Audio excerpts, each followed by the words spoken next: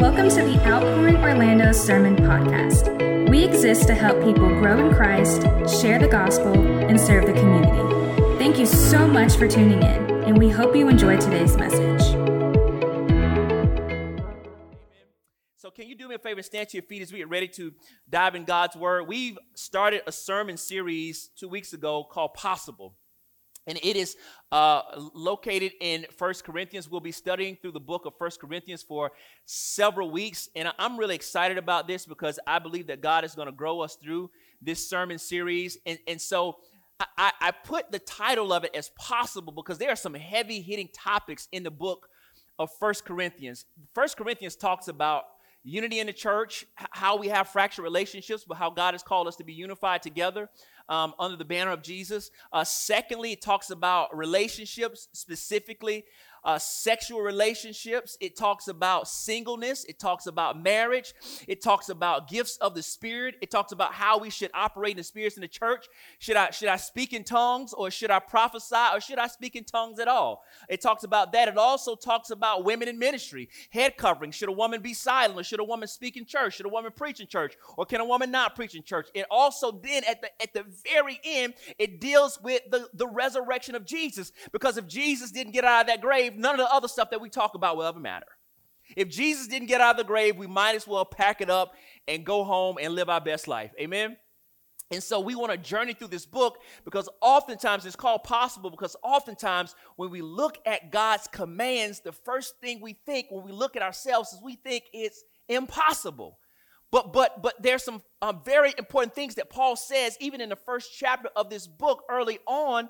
He lets us know that God will sustain us. He literally says that God will strengthen you, that God will sustain you, meaning that if God called you to it, God will provide the resources to do exactly what he called you to do and be exactly who he called you to be. And then he says this in 1 Corinthians chapter 1, verse 9. He says, God is faithful. God is faithful, meaning this, that your ability to do what God called you to do is not based on you, it's based on God. That's good news for you, because God is not calling us to live a life in our own power, but it's by his power, by his strength, by his grace, and by his might. So whatever God calls you to do, guess what? It is possible. It's possible. So whenever you see God's commands, I don't want you to any longer see them as demands, but I want you to see them as delight, because if God called you to it, God can help you do exactly what he called you to do and be exactly who he called you to be. Amen? 1 Corinthians chapter 1, we're going to start at verse 18, and we're going to read all the way through chapter 2, ending at verse 5. So I'll say that again. We're starting at 1 Corinthians chapter 1, verse 18, all the way through chapter 2, ending at verse 5. And it says this. This is Apostle Paul speaking. He says, "For the word of the cross is foolish to those who are perishing, but it is the power of God to us who are being saved. For it is written, I will destroy the wisdom of the wise, and I will set aside the intelligence of the intelligent." Where is the one who is wise? Where is the teacher of the law? Where is the debater of this age? Hasn't God made the world's wisdom foolish? For since in God's wisdom, the world did not know God through wisdom, God was pleased to save those who believe through the foolishness of what is preached. For the Jews ask for signs and the Greeks seek wisdom, but we preach Christ crucified, a stumbling block to the Jews and foolishness to the Gentiles. Yet to those who are called, both Jews and Greeks, because God can save anybody, Christ is the power of God and the wisdom of God, because God's foolishness is wiser than human wisdom, and God's weakness is stronger than human strength. Brothers and sisters, consider your calling. Not many were wise from a human perspective, not many powerful, not many of noble birth. Instead, in your own salvation, God has chosen what is foolish in the world to shame the wise. And God has chosen what is weak in the world to shame the strong. God has chosen what is insignificant and despised in the world, what is viewed as nothing, to bring to nothing what is viewed as something, so that no one may boast in his presence. It is from him that you are in Christ Jesus, who became wisdom from God for us, our righteousness, our sanctification, our redemption, in order that, as it is written, let the one who boasts, boast in the Lord. Here's what Paul says about himself. When I came to you, brothers and sisters, announcing the mystery of God to you, I didn't come with brilliance of wisdom or speech. I decided to know nothing among you except Jesus Christ and him crucified. I came to you in weakness, in fear, and in much trembling.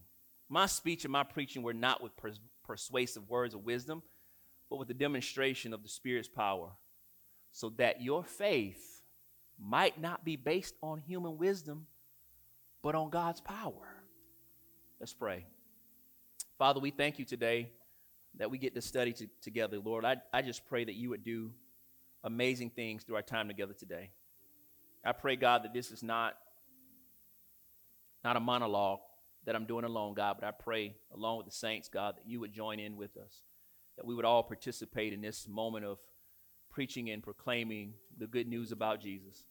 And so, Father, we thank you today for this wonderful, gracious opportunity. I pray your Spirit would work in our hearts today, that it would transform us, that it would renew our minds, God, that it would heal our brokenness, Father, that at the end of the day, we would keep our eyes focused on Jesus. And so, Father, be glorified today. Jesus, be glorified, be lifted up. God, we just pray that you would, by your grace, just do something special for us today. And we thank you, we praise you. It's in Jesus' name we pray. And the people of God said, amen. You may be seated. From the sermon series, Possible, my sermon title today is Why We Need the Cross. Why we need the cross. Just to give you a little background on Corinth, where Paul writes this letter and this church is located. I did a longer dissertation on the origins of Corinth and the background of this actual book 2 weeks ago, if you want to go back and watch the message. But if you were not here, you're not familiar, I'll just give you a brief synopsis of what Corinth was like. Corinth was this metropolitan city where people came from all over the Roman Empire to make it in life. They came to Corinth to be somebody. It was a place that was known for business, for entertainment, and for leisure. A couple weeks ago, I mentioned that if you were to think about Corinth, when you think of Corinth, I want you to think about New York meets Los Angeles meets Las Vegas. Whatever happens in Vegas stays in Vegas, and whatever happens in Corinth stays in Corinth. This is a bustling, crazy, chaotic city where people have come from all over to be whatever they imagined they could be in life. And whoever you wanted to become, you could become that in Corinth. If you wanted to be somebody, you could make it happen in Corinth. Dare I say, if you were ambitious and you came to Corinth, it was possible. Whatever you dreamed of was possible in Corinth. If you wanted to make it, you wanted to go to Corinth to be somebody. And in the midst of this bustling, chaotic, and immoral city, the Apostle Paul plants a church. He planted a gospel outpost, a church in one of the most immoral cities in the world. And in that, many people responded to the message that Paul was preaching. Many people responded to the good news about what God had done to save sinful humanity and forgive sinners through the work of his son Jesus. Many people responded to the message of the good news about Jesus. But here's what you need to understand. Paul was not the only person in Corinth with a message. Just the same way as I'm not the only speaker in the culture today with a message. There are many messages out there today. And so just like it is now, when Paul preached, Paul wasn't the only person preaching. Paul was not the only messenger. There were other competing messages outside of the church. This was Greek culture where speech, philosophy, and rhetoric was the order of the day. People loved speech. People loved philosophy. People loved rhetoric in Corinth. The cultural currency of that day was intellect. Everybody wanted to sound smart. Everybody wanted to sound wise. Everybody wanted to be seen as a source to go to for various things. The better the speaker you were, the more influence and prestige you had. If you sounded smart and enlightened, you were considered wise in their culture. Wisdom was what everyone in Corinth wanted to have. Think about this. This is in antiquity. Think about Aristotle, Socrates, Plato. This is who they would have looked to. These are the sources that they wanted to find out what they were saying. And so today, the way they look for Aristotle, Plato, and Socrates in books or to go maybe see them speak somewhere, today we find most of the world's greatest philosophers online. The wisest person today is determined by how many followers we have or how many likes, retweets, or reposts a person can garner. Everyone in that day would have had a social media presence. Everyone in that day would have tried to figure out the flyest thing to say in 280 characters or less. Everybody in that day would have had a YouTube channel pontificating about their expertise in whatever you can think of. There would have been financial experts. There would have been medical experts. There would have been sports experts. There would have been experts in everything. And it didn't matter if you had any expertise or degree in some sort of academics in that area. If you got online and you had a social media account, you can pretend you're an expert. You can be a financial expert and be broke. That sounds familiar, doesn't it? But even the people in the church, everybody would have had an online ministry. Everybody would have been posting on their social media accounts about Jesus. Everybody would have been posting on their social media accounts pontificating their newest spiritual revelation. Even if they didn't know the 10 Commandments, they would have put themselves out as a Christian expert.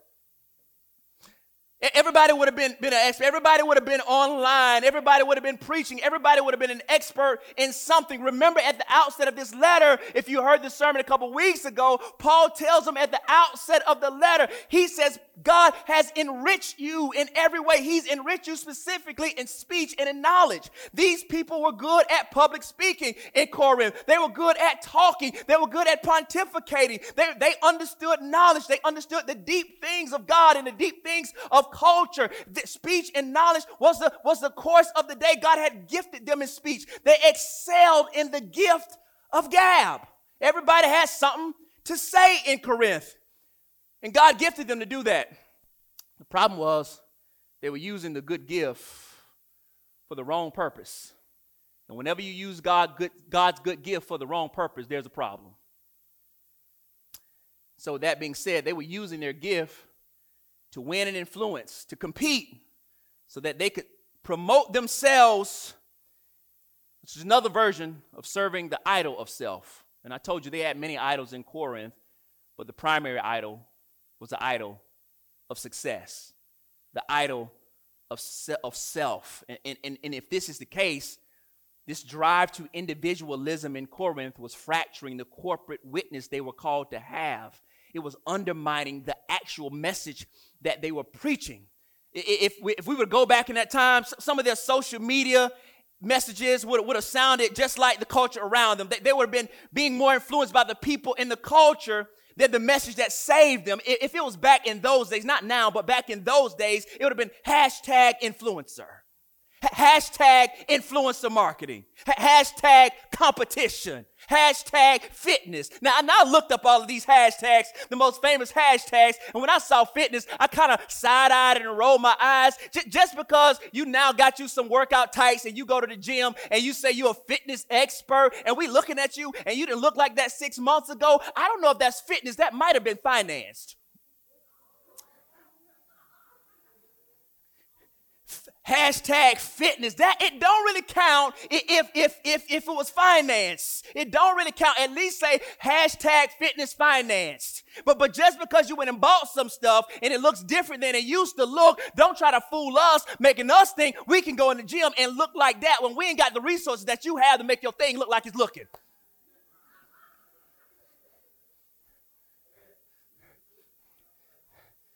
#fitness. It did not look like that 6 months ago. You're going to try to fool us. Hashtag fitness, hashtag Monday motivation, hashtag travel Tuesdays. And all of these things is what they would have been putting out there. But all of these things sound like work, not like grace. And this is what they were out there putting out there because the end goal of their wisdom. So when you hear wisdom, I want you to think worldview. I want you to think worldview. In their wisdom, the goal of their wisdom was to have man at the center and God at the margins. Their wisdom says man is at the center of all things and God is out there somewhere if he exists. And so they were taking on the wisdom of the culture, which may have brought them success, but it didn't bring them salvation. Brought them success, but it didn't bring them salvation. Paul uses the language of wisdom as a touching point to connect with them to drive home the point of the gospel message. So I want to give you a definition of biblical wisdom. Here's what biblical wisdom is. Biblical wisdom is skillful living that is aligned with the purposes and priorities of God. Biblical wisdom is skillful living that is aligned with the purposes and priorities of God. This is what biblical wisdom is. Skillful living that is aligned with the purposes and priorities of God. The flip side of that is worldly wisdom. Worldly wisdom is foolish living that is aligned with the purposes and priorities of man. One is God-centered, one is man-centered. And here's the thing, what saved you was not the wisdom of the age, but what saved you was the word of the cross. Let me make this plain to you. I want to give you an illustration that some of you may be familiar with. I want to give you a pyramid. And this is the food pyramid. You may have seen this before. You may have seen this thing before. And I think this is good. This is actually one for a Mediterranean diet. You may have seen this in school. My school didn't have one because we didn't have none of those nutrients. All right? Your school may have had that. We had the little pizza in the little square thing with a little wrapper, and you had two choices of a drink. White milk, chocolate milk. All right? And so we see at the bottom, it's important. You get some whole grains in your diet. You get some beans, you get some nuts, some seeds, and you see bread there at the bottom. And so it works its way up, right? You start from the bottom. Those are the most important things that you need to have a daily serving of. And it works its way up. The fruits and vegetables, you need to have that daily. Then there's olive oil. You need to have that daily. And then fish and seafood. You need to have that a couple times a week. And then you got your dairy and your eggs and your poultry and your yogurt. You can have that in moderate portions throughout the week. But then at the very top is meats and sweets. Specifically, I want to point out the sweets. And here's what it says. You should eat this on special occasion or in small amounts. Now, if you were to eat the top thing, the sweets, every day, you would probably have some really bad health. If you ate that all day, every day, you would not be in a good condition. You would always be at the doctor. Your stomach will always be hurting. You will always have a headache. Something would always be wrong with you. So the idea is to only have that every now and again. Can you imagine if you woke up every morning and had an ice cream cone? And every lunchtime you had an ice cream. And before you went to bed, you had ice cream. And instead of eating lunch, you had ice cream. And at dinner, you had ice cream. And you rarely ate any of those things at the bottom. You rarely had some whole grain or some bread or some beans. You rarely had anything. You would always be sick. You wouldn't feel well at all. You'd be sick. You wouldn't look good. Your skin would look crazy. You'd feel crazy. You'd be always tired. You'd be lethargic. You wouldn't want to do anything. You wouldn't want to get out of the bed. You wouldn't want to go anywhere. Something would always be wrong with you. And that's true. And so it gives us advice and wisdom on how to follow a diet that will be good and healthy for us. But just like there's a food pyramid, thanks to Brett McCracken, author, there's also a wisdom pyramid that is different. This is the wisdom pyramid. And I want you to notice something. What's at the bottom is always the most important. At the bottom, you will see the Word of God, the Bible. And then secondly, the church. This is a good source of wisdom, a good spiritual diet. And then nature, outside, God's creation, the sun. Somebody should go out in the sun today. It's going to be sunny all day long. Somebody should go and walk and do something today, right? Because that's good for us. And then you see books. You should read books. You should read wide. You should read an array of books. And then there's beauty, the arts, music, entertainment. And then at the very top is the internet and social media. And so if I were to compare the two, the thing that you need a daily serving of that's most important for your diet is the thing at the bottom. It's amazing how in the food chart, the bottom is the bread. And then at the same time, at the bottom of the wisdom one is the word of God. What is it referred to as the bread of life, right? Jesus says, man shall not live by bread alone, but every word that comes from the what? The mouth of God, right? And so we see that. But what you shouldn't eat every day and what you shouldn't have first thing in the morning is the thing at the top. The thing that you shouldn't have at lunch every time is the thing at the top. What you shouldn't have for dinner and before you go to bed as a midnight snack is the thing at the top. But I believe, I'm just sensing this, I don't know, I could be wrong, y'all tell me if I'm wrong. I think some of us, the first thing that we do when we wake up in the morning is not have the thing at the bottom, we have the thing at the top. And we eat this all day long when we're only supposed to have it on special occasions. But if we give ourselves a steady diet of the thing at the top, it is no wonder why we're spiritually sick. It is no wonder why we're always tired. It's no wonder we don't have an attention span. It's no wonder we don't remember anything. It's no wonder we're always lethargic because we've been feeding ourselves a heavy dose and diet of that which is not really good for us. And guess what? It's not that you shouldn't use it at all. It's that it shouldn't be primary in your life. And the reason why the Bible is at the bottom, because it is what points us to the word of the cross, and what it's really giving us is spiritual wisdom. It is making things make sense to us. It is putting the world in its proper place and proper perspective. Life is not found at the top. Life is found at what is the bottom. And here's what Paul says in verses 18 through 25. Paul says, for the word of the cross is foolishness to those who are perishing, but it is the power of God to us who are being saved.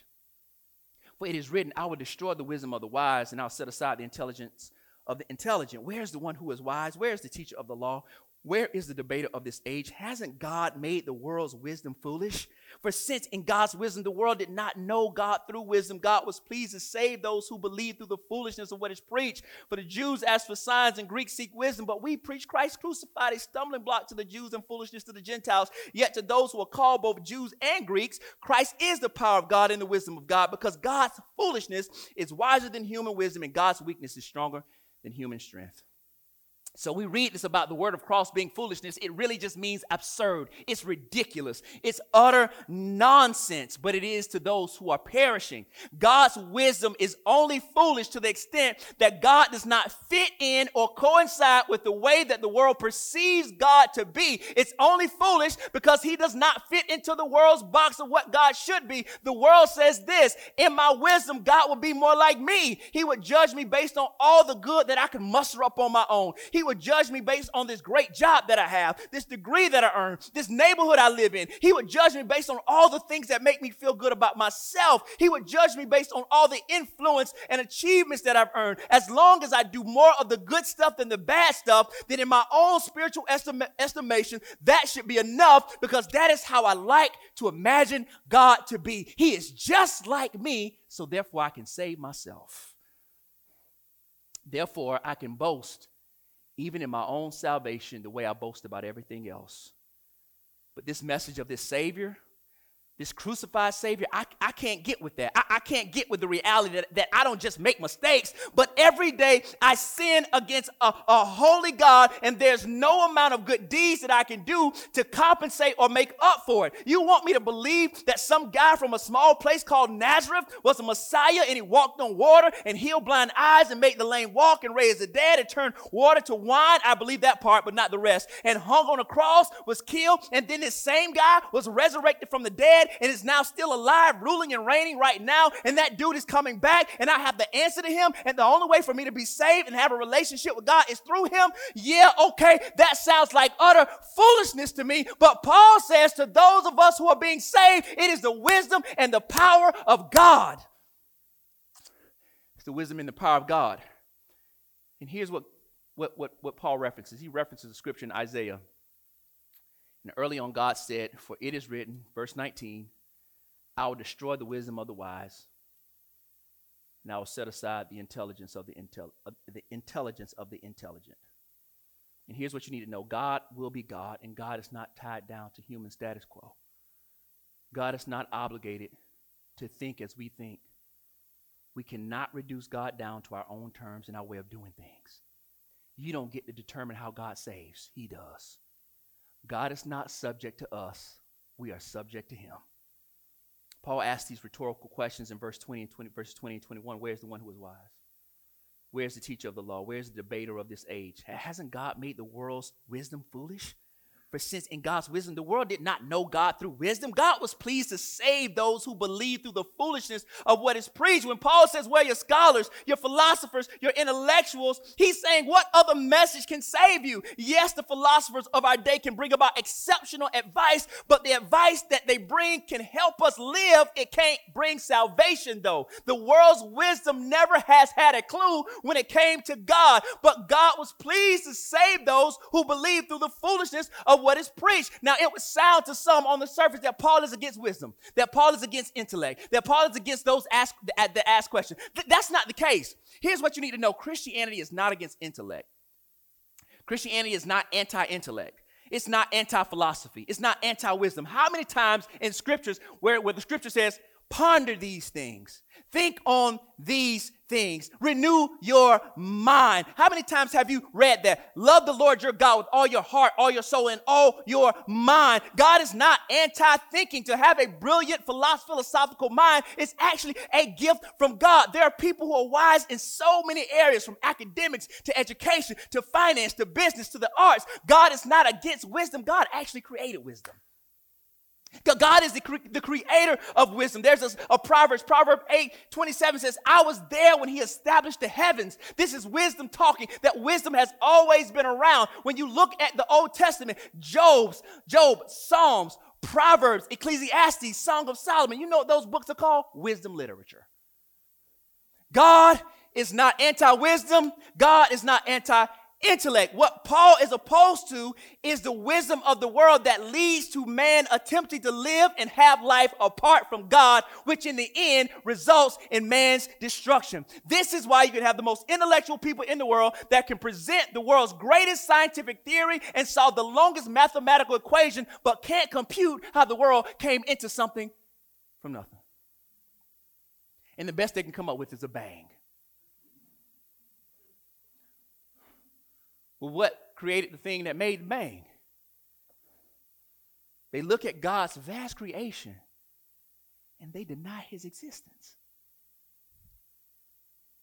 How do you go to the beach and see the ocean do what it do and say there is no God? How do you go to Colorado, see all that snow, all those mountains? If I was God, I wouldn't have created that because it's cold. Everywhere would look like South Beach. How do you see God's vast creation, childbirth, and say there's no God? Have you lost your mind? Just because you have intellect, doesn't mean you have true wisdom. And this is what Paul is getting at. The advice and the philosophy of the day can solve many things, but it cannot solve the one problem of sin. Only the message of Christ and Christ crucified can do that. Philosophers have never been able to come up with a thought process or philosophy wide enough to handle what do we do about sin and suffering in the world, but God does. And here's the thing, we have this message, but we can't always expect that people will respond to the gospel. Humans cannot grasp God's wisdom through their own wisdom. God actually has to reveal it.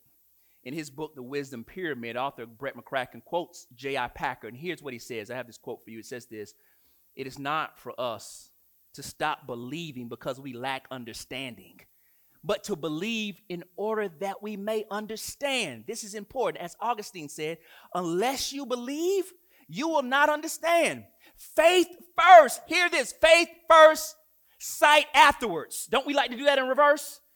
But God says faith first, sight afterwards is God's order, not vice versa. And the proof of the sincerity of our faith is our willingness to have it so.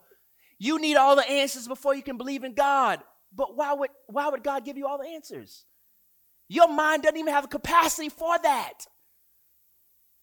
But when we believe by faith, but God has given us more than enough proof. And here's what it says in verses 22 through 23. For the Jews ask for signs and Greeks seek wisdom, but we preach Christ crucified, a stumbling block to the Jews and foolishness to the Gentiles. Here's the thing. So we talked about Jews and Greeks, right? Jews, They wanted these dramatic, miraculous occurrences, like the Red Sea parting again, although God already parted the Red Sea. Greeks, they wanted something that was eloquent, something that their mind could conceive. If there's a God, he has to fit into these parameters that we can conceive and pontificate about. But Paul says we preach Christ crucified, a stumbling block to Jews and foolishness to Gentiles. And so when it says a stumbling block to Jews, really Jews had this thought process, and which was the scriptures do say this in Deuteronomy 21:23. Anyone who hangs on a tree is cursed. And so they believed that applied, not knowing that the Messiah hung on the tree to be a curse for us, right? They could not bring themselves to believe that God's Messiah would die under a curse on a tree. It was ridiculous, a stumbling block to Jews that the Messiah would hang on a cross. For Jews, their Messiah was to be powerful, a powerful king with the blood of his enemies splattered on him from killing them, not from his own blood being shed. This was a stumbling block to them. They couldn't believe them. A powerless, humiliated Messiah made no sense for them. It was utterly unthinkable for them to imagine a Messiah who wasn't all powerful, that didn't come back and kill all the Romans who had them oppressed. They wanted a Messiah who came in majesty and splendor, not one who was humiliated on a cross. And so for them, it was a stumbling block. The word stumbling block there literally comes from the Greek word scandalon, where we get our English word scandal from. It was a scandal to Jews that the Messiah would actually die in the manner that he died. So they couldn't understand it. It was a barrier to their belief in God. For the Greeks, it just didn't make sense for them in their worldview. A suffering God who dies as a criminal makes no sense. If God is going to be God, he can't be a criminal. He has to be this deity that doesn't get dirty. He can't be bothered with human pain and human suffering. We can't imagine a God like that. To the Greeks, it was all about external strength and power, so it left no room for a cross. It left no room for a cross, and you're wondering why he says we preach Christ crucified. Here's the problem. It is normal for people in our culture to be friendly towards the cross. Even unbelievers wear necklaces with crosses on them. People that never have their shadow darken the door of a church have tattoos of the cross on them. Some of you are wearing crosses right now. You know people who wear a cross that have no relationship with God whatsoever. So for us, it's friendly. It's not offensive. You can wear a cross to work. Nobody will say anything to you. But in that culture, the cross was not perceived as that. Cross was offensive to people. And so we think about a crucifixion. It was probably the cruelest and most horrific method of execution ever practiced. And here's why. It deliberately delayed death until maximum torture was inflicted on the victim. The victim could literally suffer for days if they were crucified. It was worse than just shooting somebody and they bleed out and die. It was worse than just stabbing somebody and they bleed out and die. No, if you hung someone on a cross via crucifixion, they just hung there for days while the blood came out. It was a torturous, humiliating death. So much so in this culture, it was unspeakable to talk about the cross. It was only reserved for the worst of humanity, those who committed treason, those who murdered people, but no regular Roman citizen, no other person would ever go to a cross. So they didn't even have discussions about the cross at the dinner table. You don't talk about it. It is forbidden. And so the Greeks who are called and the Jews who are called, they understood that the cross was actually the wisdom and the power of God. And here's why. The cross is the greatest manifestation of God's power and God's wisdom. Here's why. Because on the cross, God levels with sinful humanity. He levels with the worst of the worst. You can't get any worse than somebody who hangs on the cross. What does our sin do? It makes us the worst of the worst. But on the cross, Jesus hangs in there on the cross with the worst, takes on the penalty that they deserve. It was your sin, my sin, that put him on the cross, and Jesus hangs there. So the crucifixion is actually the power of God, because it lets criminals like you and I go free.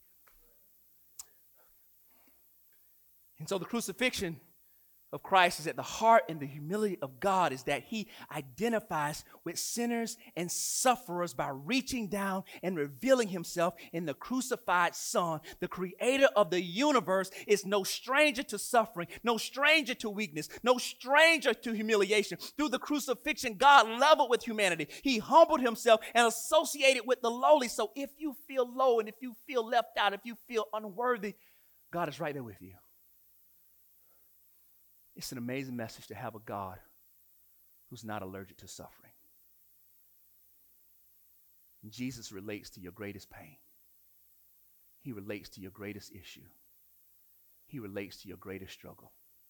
If you've been heartbroken, if you've been heavy burdened, if you've been weighed down, if you couldn't sleep at night, if something has broken your heart into pieces where you thought you would never recover, Jesus suffers with you. It's an amazing message to have a God that can relate. We serve not a high priest that wasn't touched with the feelings of our infirmities, but in all points, tempted as we are, yet without sin. That's an amazing message. See, the world has good advice for you, but the world can't suffer with you and for you. The most they can do is put in a post and say, R.I.P. Thoughts and prayers. But no, the Savior of the world gets in it with us. He gets right next to us. Matter of fact, he says, move out of the way. I'm going to stand in your place. We have a Savior. This is why we need the cross and need the crucifixion. You're never too far away from the scope of God. You're never too far away from his touch. He can always relate to you and feel you. Even when you can't feel him, he's feeling you. That this is the good news for us. This is why we need the cross. It is the wisdom and the power of God. And Paul uses two illustrations. I'm going to look at these two and we're going to be out of here. The number one reason why the cross is the wisdom and the power of God, you only have to look no further than the Corinthians' own call and conversion. They responded to the message of the cross just like we have. Your own call and conversion is proof that the cross is the wisdom of God and the power of God. And secondly, Paul says his own preaching the gospel is evidence of the wisdom and the power of God. Let's read verses 26 to 31. It says this. Paul says, look at your own situation. If you don't believe the cross is powerful, look at your own situation. Brothers and sisters, consider your calling. Not many were wise from a human perspective. Not many powerful. Not many CEOs and executives are sitting in here. Not many of noble birth. Not many of you were born rich and from a wealthy family. Instead, God has chosen what is foolish in the world to shame the wise. God has chosen what is weak in the world to shame the strong. God has chosen what is insignificant and despised in the world, what is viewed as nothing, to bring to nothing what is viewed as something, so that nobody can boast in his presence. It is from him that you are in Christ, who became wisdom from God for us, our righteousness, our sanctification, and our redemption, in order that, as it is written, let the one who boasts, boast in the Lord. And here's what he's saying to the church. Although there may be some wealthy among you in Corinth, not many of you in the church came from wealthy families. You are the least likely of people who would have had a relationship with God. In the wisdom of the world, if God were saving some people, he would only save those who had resources and means and came from well-to-do families. If God was picking a heavenly all-star team, you wouldn't get picked. Just think about you sitting right here. Just think about if you had to pick who was being saved. There are a lot of Christians that you know that wouldn't be on your list. You wouldn't pick them. You wouldn't pick them. You got some family members you're thinking of right now as I'm talking about this. Like, yep. You wouldn't pick them. But it's not up to you. Everybody in heaven would be people that agree with you. Some of you would pick no Republicans. Some of you would pick no Democrats. Some of you would pick no poor people. Some of you would pick no rich people. Some of y'all would leave certain people. Y'all would leave Kim and Kanye out of heaven, wouldn't you? I'm tired of them. I can't take this no more. They can't take this to heaven with us. We're not dealing with this no more. All this tweeting and posting back and forth. The kids, we don't care about Pete. I'm tired of Pete. I don't even know Pete. I'm not taking this with me to go see Jesus. You know I'm telling the truth. Enough already, eh? God chose what is foolish. He chose what is weak. He chose what is low. And this is a direct gut punch to those who believe that my ambition and my achievements can somehow save me. This is a gut punch to believe that those who by their own works and righteousness can save themselves. And this message turns works-based righteousness upside down on its head. The wisdom of God that says, no, you cannot make salvation what you want it to be, based on merit, based on influence, based on climbing the ladder, based on knowing the right people, based on being accepted in the world. No, this wisdom of God says your education, your career, your professional associations, your frat, your sorority can't save you. Those things can help your career, but they can't save your soul. Can't save your soul. Those things can be good if they're leveraged for the glory of God, but they can't save you. You cannot put your hope and trust in that which you can beat your chest about to say that you achieved. And here's why: because God doesn't want anybody taking credit for his work. Salvation is by grace alone. And God removes any grounds of boasting in one's own self-sufficiency. But in him, he gives us free gifts of grace. And I'm almost done. Verse 30 says, it is from him that you are in Christ, who became wisdom from God for us, our righteousness, our sanctification, and our redemption. Meaning this: if you feel low, if you feel unseen, hear me, if you feel ashamed, if you are insecure in your life, if you feel insignificant, like nobody sees you, God has exchanged all of your reproach, and he's giving you something that money can't buy. He's giving you righteousness, sanctification, and he's giving you redemption. He's giving you his righteousness. So when God sees you, he sees the righteousness of Jesus. He set you apart for his use, and he has redeemed you, brought you back from the bondage of sin, and freed you to serve God. Paul's own example is in his preaching. Part number 2, the wisdom and the power of God is revealed in Paul's preaching the gospel. Paul says in verses 1 through 5, chapter 2, when I came to you, brothers and sisters, announcing the mystery of God, I didn't come with brilliance of speech. I decided to know nothing among you except Christ and him crucified. I came to you in weakness, in fear, and much trembling. Talk about a fear of public speaking. My speech and my preaching were not with persuasive words of wisdom, but with the demonstration of the Spirit's power, so that your faith might not be based on human wisdom, but on God's power. Paul is saying, I'm not the most eloquent speaker. I actually came to you in fear when I came to speak to you. I wanted to present the message in its most compelling form as possible. Hear this, for all you podcast listeners and all you YouTube sermon listeners. He says, I came to you in no sort of form that you would be compelled, and I wanted to make the message compelling, but not so compelling that I watered down the contents of the message so that it could become palpable and popular for the culture. He says, I wanted to leave Christianity as it is. I wanted to give you the real nut and bolts of Christianity. I wanted to give you meat and potatoes. I didn't want to give you a message watered down the gospel and the cross just so that it's palpable and that it's popular in the culture. I decided to know nothing among you except for Jesus Christ and him crucified. Jesus Christ and him crucified is the only thing in a sermon that can actually save you. And we listen to all kinds of sermons with all kinds of preachers. But just because somebody opens a Bible or references Jesus in a message, we think it's all good. But let me rock your brain today. Just because someone mentions Jesus in a sermon doesn't mean it's the Christ in a sermon. Muslims mention Jesus. Mormons mention Jesus. Jehovah's Witnesses mention Jesus. But they don't mention the crucifixion.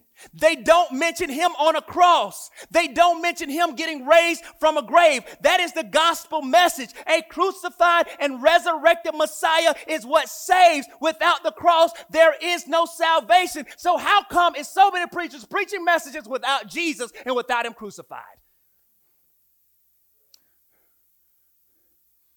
If a preacher waxes poetic and stimulates your mind and emotions and offers you the best advice with the best sermon illustration, but if they take Jesus off the cross and leave him in the grave, that's not a sermon. It's just a good talk.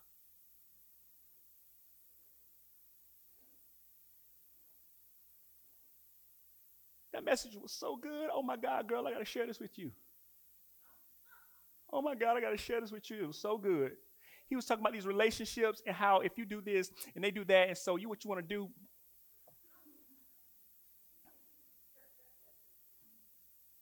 He was just talking about how I can level up, right? How I can manifest some stuff and I can level up.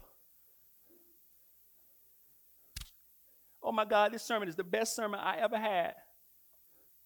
Girl, he bought a Maserati on the stage and was driving it. And I was like, oh my God, God wants me to have a Maserati. Oh my God, I can have a Maserati too. Oh my God, he told me that if I just get my act together, that God is going to bring me a man in my season.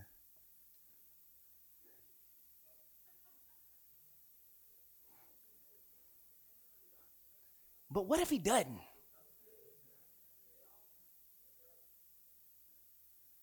I'm going to say this. Please come back next week. Oh. No, I ain't gonna say. Yeah, I'm saying it. No, don't say. Yeah, I'm saying it.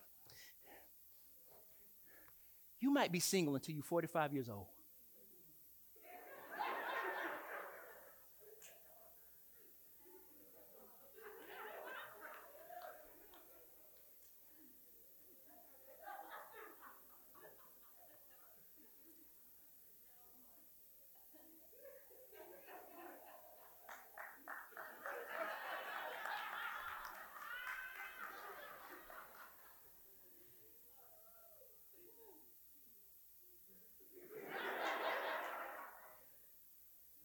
You may never get married. But when these sermons tell you that that's what you're going to have, and you don't have it, you know who you blame? Not the podcaster, you blame God. See, when you don't preach Christ and Him crucified, you think everything is about you and fulfilling your desires. The best thing that God could ever do for you was get up out of that grave. Because you can have the man, you can have the Maserati that He brought on the stage. You can have whatever. But if Jesus doesn't get out of that grave, none of that means anything. You're still dead in your sins. That's why we preach Christ and Him crucified. Paul says, for I'm not ashamed of the gospel. So it is a salvation to everyone who believes. The gospel is what saves, not good advice. Shout out to all the preachers who wax poetic and give good advice. Shout out to all of them. I love it. It's awesome. But stop calling it a sermon if it don't have Christ on the cross and Him out of the grave. If you tweeting, if you posting, if you podcast, if you do whatever you do, if you call yourself a Christian, why is it that none of your stuff talks about the cross? Could it be because it's not popular, it's not palpable? Paul says, I ain't come with eloquent stuff. I wasn't trying to impress you. Although I can put some stuff together. This is the greatest literature. This is the greatest literature that's ever been written. Don't think you got to have a sloppy bad sermon to be effective. But what it is saying is, it's nothing if it's empty of the cross and the resurrection. I'll say this and I'm done. We are not saved by the speaker. We are saved by the Savior.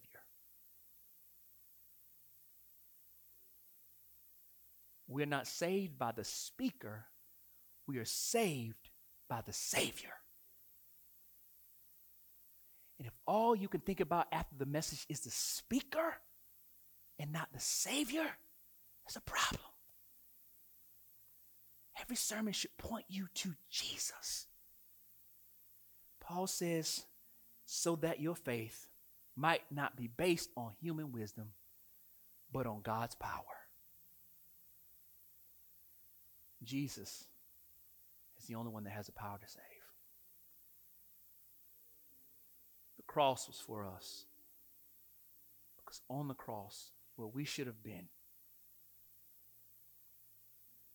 Jesus hung in there with us. He took on our punishment. He stood in our place. Died the death we should have died. Was buried. Put in a grave. 3 days later, when they rolled the stone away, the tomb was empty because Jesus had risen from the grave. And because He has been risen from the grave, or been raised, we can have forgiveness of sins and eternal life in Christ Jesus. It's possible. The life God calls you to is possible. Not because of good advice, but because of the cross and the resurrection. You can do it because Jesus got out of that grave. If He got out of that grave, that changes everything. It is possible. And that's why we need the cross. Let's pray.